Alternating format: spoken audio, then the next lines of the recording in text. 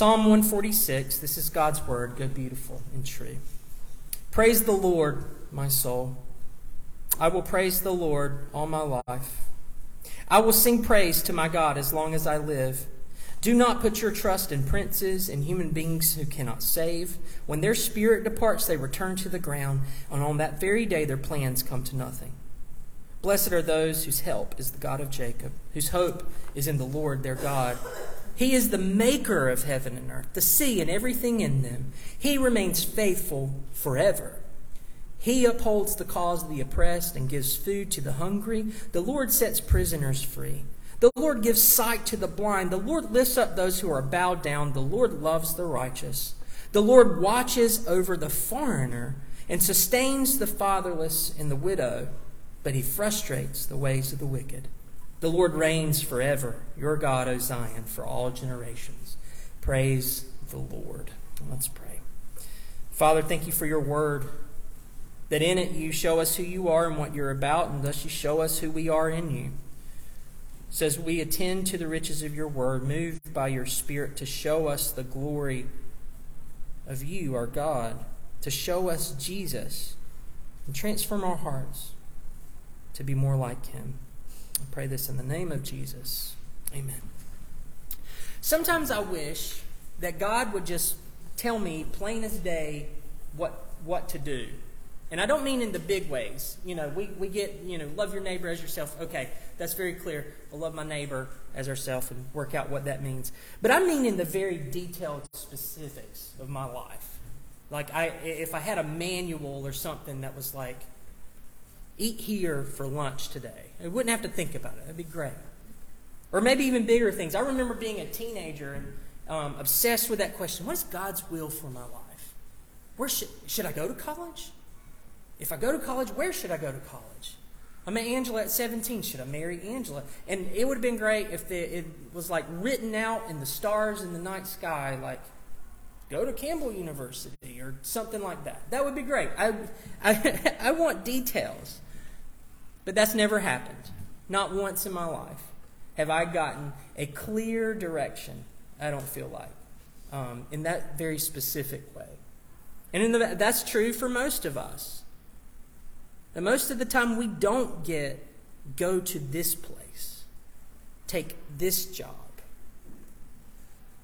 There are so many situations in our day-to-day life that are not addressed directly in Scripture. And most of the time, if we're looking for signs around us, we're going to be looking in vain. And why is that? I wonder why. Because it would be really great and much easier on us, I think, if we did have that. And the reason why, I think, is that God is not just interested in us doing the right things. He's not treating us like robots. It's not like there's a switch inside of us that he flips and then we automatically go and do exactly what he wants us to do. That's not how it works. I think God interacts with us meaningfully. He doesn't just flip a switch. He interacts with our hearts. Because he's not just interested in us doing the right things. He's interested in all of who we are. And so his guidance often looks like Psalm 146, which we just read. Not a detailed list or an instruction manual on the next thing to do, but a reorientation of our hearts and our minds and our affections at the deepest level. To reform us not only to do what is right, but to love what is right. Not just to capture us as individuals that can do his bidding as pawns on a chessboard or whatever, but to engage with us as people meaningfully. So what I want to do is look at this psalm together in light of that question, what should I do? What should I do with my life? So let's look at this psalm together, and I'm going to break it up into a couple of different sections like I always do. And the first one's this: it starts and ends with God.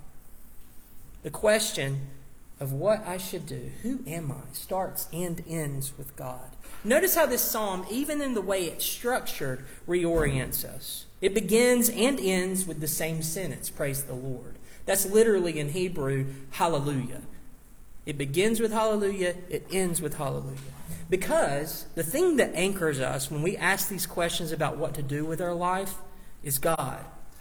What I mean by that is it is impossible for us to meaningfully answer the question, who am I and how should I live, without answering the question first, who is God and what does He value? After all, He's our Creator, and we're made in His image, in the words of Scripture, meant to reflect Him to one another in this world. So I ask, looking at Psalm 146, who is God? Who is God? Look at what it says about Him. In verses 1 and 2, it says He's worthy of praise. So praise the Lord. Why praise Him? He's worthy of being praised. He's glorious. He's beautiful. He's true. He's good. Verse 3, it speaks about not putting your trust in princes, or in our terms, don't put your trust in political leaders. Why? Because they can't save. And that means the inverse is true, that God can save. So He's worthy of praise. He can offer salvation. Verse 4, unlike the princes of this world, God lives forever. He's eternal. And because He lives forever, His purposes do not pass away. So we can put our hope in Him. Verse 6, He's the maker of all things. And then verses 7 through 9, they list a number of different types of people that God cares for. And we're going to come back to that. In verse 9, He frustrates the plans of the wicked, which means He does justice. In verse 10, He reigns forever. God is King. He is ultimate. So He's worthy of praise. He can offer salvation. He's eternal. He's the maker of all things. He does justice and He reigns forever. When we're thinking of this question, who am I and what should I do with our lives? We live as those who are members of God's kingdom, reflecting Him. And part of what that means for us is this. Number one, we seek to praise Him and not ourselves. Now, this doesn't mean God's some egomaniac that needs us to give Him applause. No, but He is our source of life.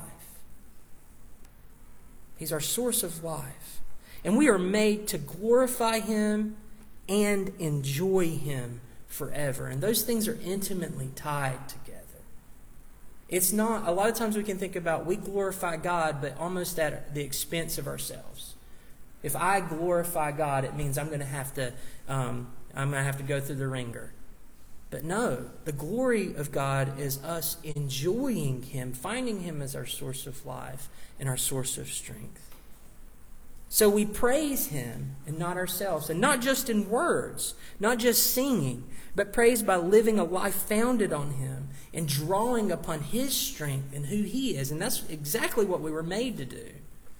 Another thing we do is we find our salvation from Him and not in ourselves or anybody else.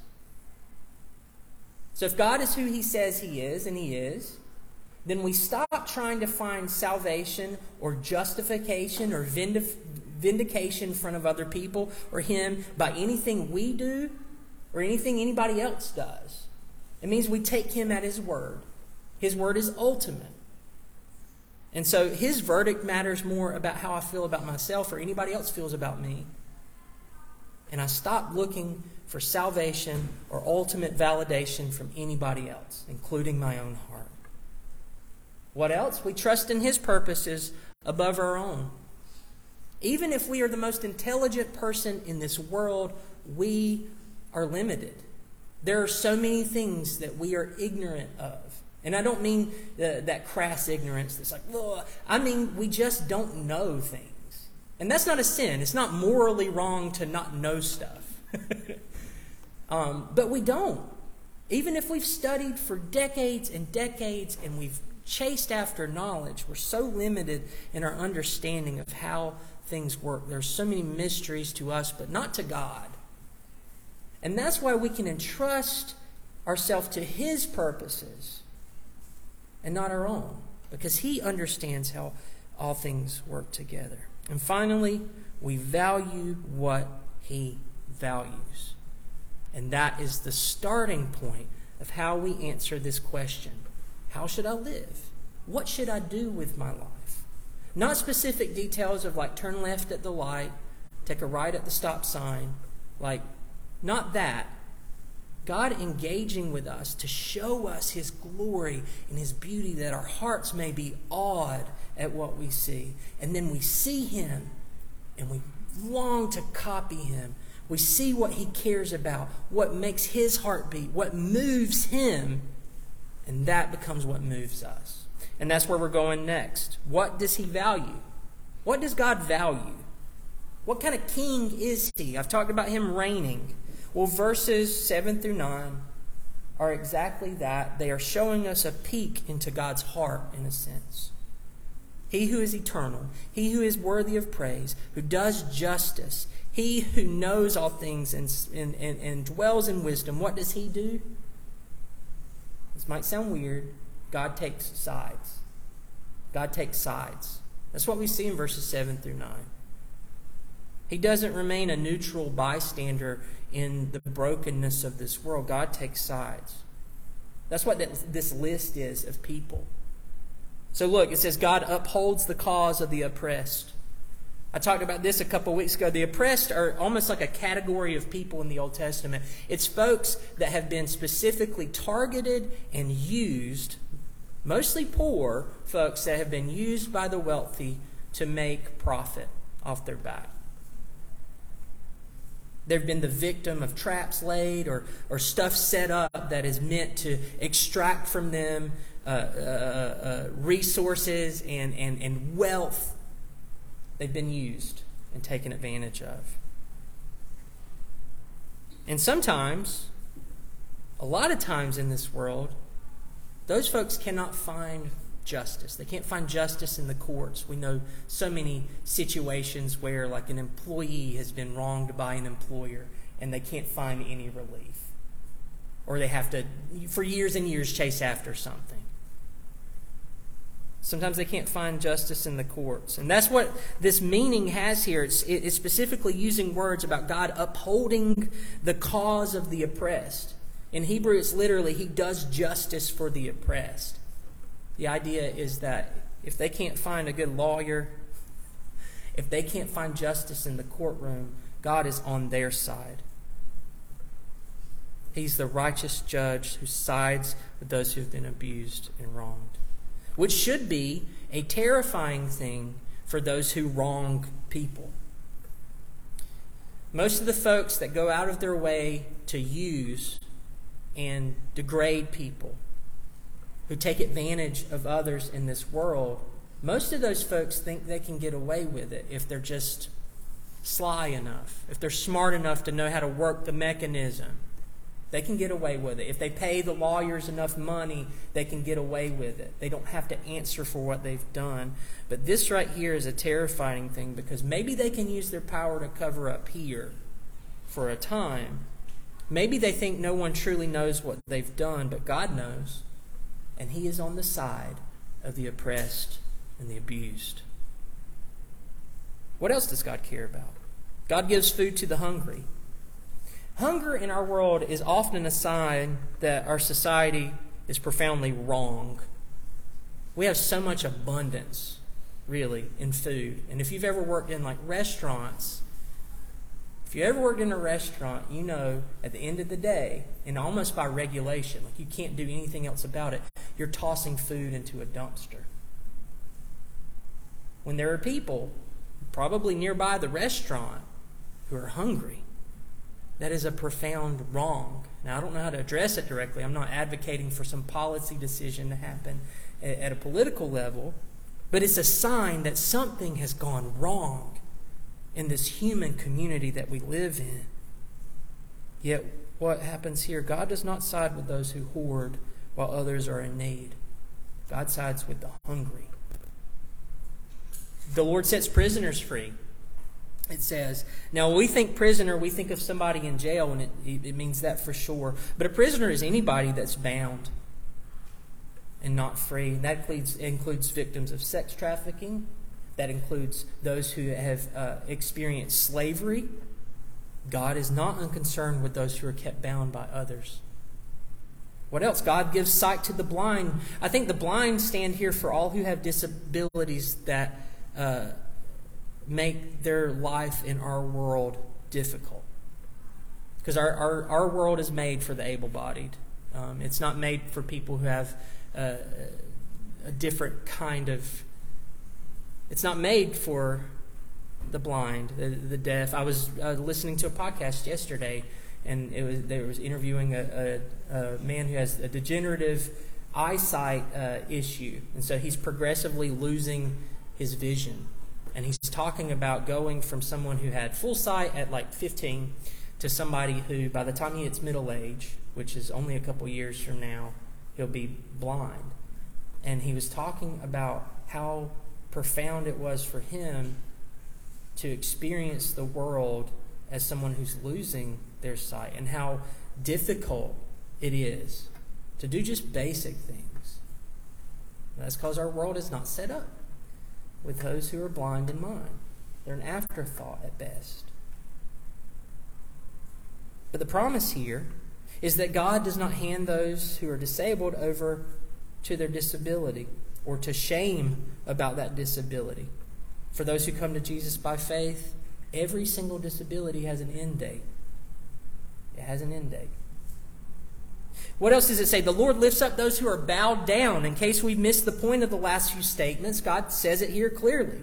He lifts up those who are bowed down. It doesn't say they've been made to bow down, but maybe they have, as we've spoken about.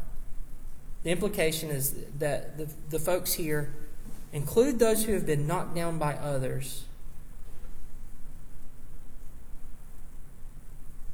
The Lord watches over the foreigner, the stranger, the person who doesn't belong. God's eye is turned toward them. He sustains the fatherless and the widow. It's often true today, but it was certainly true in the ancient world. The orphan or the widow were people that were probably the most vulnerable in society.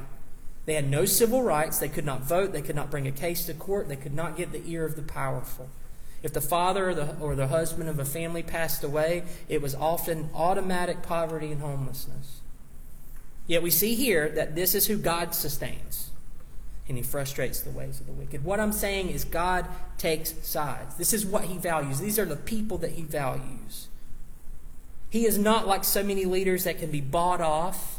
He is not like so many leaders that try to get powerful people in their corner. God takes sides, and He sides with the poor, the oppressed, the hungry, the forgotten, the stranger. He's not a neutral bystander. He takes sides.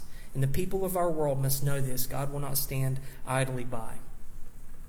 Now, I just walked through all of that, and I get it. Psalm 146 can feel like a bunch of campaign promises that are too good to be true, because we've seen the ads. We've got them in the mail before. So-and-so candidate, they uphold the cause of the oppressed. So-and-so candidate, they give food to the hungry. They set prisoners free. It almost sounds exactly like Psalm 146. So how can God be trusted? Because a lot of people have words.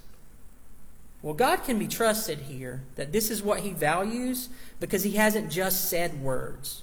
No, actually, in the language of the Gospel of John chapter 1, God's word, His words have put on flesh. His words, in a sense, become flesh in Jesus. They become embodied. He puts His money where His mouth is, and we see that in Jesus Christ. When God comes to this world, He doesn't come lauded with glory and honor. He is not recognized as who He is. No, He comes and He deserves all honor and praise, but what does He face? Rejection, mockery, disdain. He was picked on for how He looked. He was picked on from where he was from. He was picked on because of His accent. It's all there in the Gospels. And that's not even getting to the direct opposition He later faced. The arrest, he was a prisoner, unjustly. He was beaten and forgotten and crucified and tossed away. He became all these things, in a sense. But in that happening, God made a way of freedom for us. Because maybe feeling like you are oppressed, or you're hungry, or you're a prisoner, or you're disabled, you're bowed down, you're a stranger, maybe that feels like a shameful thing, something that brings shame to you. But do you know who has stood in that exact same spot and stands with with us who face these things? God. This is what He values. And the proof is that when He came to this earth, He came poor, hungry, a prisoner, bowed down. And in doing that, he speaks a better word to those of us who have faced these things, that God's grace for us is stronger than sin, our sin and the sins of others against us. It's stronger in his resurrection than even the finality of death. So God values the poor. God takes sides. That leads me to my next section, valuing what God values. Valuing what God values. So let's go back to our question from the beginning. What should we do with our lives? What is God's will for us, for me? Well, like I said, we rarely get a direct answer to that question, but we get this snapshot here of our God and a call, an invitation to be enlivened by his Holy Spirit to become like him. We rest upon him by faith, resting in who he says we are, what we talked about earlier, justification. And so I don't need vindication from anybody else. I don't need accolades. I don't need to be told, like, you're righteous, because I'm righteous by faith. That's already taken care of. The most important thing about me, I'm righteous in God's sight, period. It's done. I don't have to hustle for that anymore. And if that's taken care of, then I am invited to become a person that values what he values. We confessed it about sanctification. It's God progressively working on our hearts. He renews us in all of who we are to become like him and to value what he values. And so we, like Jesus, can stand with and we can uphold the cause of those who are abused and oppressed. This can be the beating heart of who we are in our lives. We can give food to the hungry. We can seek the good of those who are prisoners. We can seek the good of those who are blind. We can seek the good of the fatherless and the widow. Our ultimate goal in this life should not be building wealth or climbing a ladder of success. I know that's usually seen as the ideal picture of a life well lived. You accumulate wealth and you can pass it on to your kids and they're safe and they're good and you're checking the 401k balance. And I'm not saying a 401k is bad. They're good. Saving money is a great idea for the future so you don't have to work your whole life. So don't hear me say that. I'm not saying go cash it out and pay the 40% tax penalty and don't do that. Or maybe do that. I don't know. But that's not an ultimate goal. It can't be. It may include you building wealth. It may include what looks like a ladder of success, but any wealth given to us, any position we get in our lives are really just resources given to our hands to value what God values. So the resources that we receive, the positions, the places that God puts us, they're not things just given to us for us to enjoy. They're places of calling for us to value what God values wherever we are. To live like Jesus. Not because we're trying to earn anything, but because we are given all that we need by faith. Our God reigns, and he is king over a kingdom that will never end. It is a kingdom where the last are first and the first are made last. It is as Jesus said in Luke 4, which we read, the call to worship. This was his first sermon, preaching in his hometown. What is the Messiah going to be about? The Spirit of the Lord is on me because he's anointed me to proclaim good news to the poor. He has sent me to proclaim freedom to prisoners and recovery of sight to blind, to set the oppressed free, and to declare the year of the Lord's favor. So let's hear Jesus with ears of faith this morning and be empowered by his Holy Spirit to follow him in declaring this good news to the world. Good news for the poor, the forgotten, the downtrodden. Good news for everyone that is forgotten and left behind, that they are seen and valued by Jesus. If you're weighed down by sin this morning, come to him and find forgiveness. Find grace, not condemnation. If you feel overlooked and forgotten, know that he sees you. Everyone else in your life may be indifferent to you and what's happening to you, but God is not. And let's join together and live in this world together as people who value what Jesus values and love what he loves. Let's praise him not just in words and songs, but with actions. Let's live sacrificially even for the glory of God and the good of others. And watch in front of our eyes what God does to transform our hearts, our homes, our neighborhoods, and our world. Let's pray.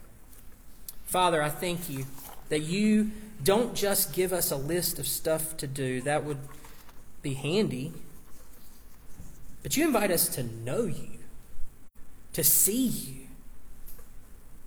You call upon our hearts and awaken us from spiritual death to life, that we may gaze at your beauty and find our hearts ravished and changed, that we may love you and be turned into people who live and act and look like you. So I pray that you would continue this work by your Holy Spirit, that we would not trust in ourselves and our own motivations and our own power, but that we would look to you, to have our hearts awed over and over again, that we would see what you value and in turn value it because we are empowered by your Spirit. And I pray all of this in the name of Jesus. Amen.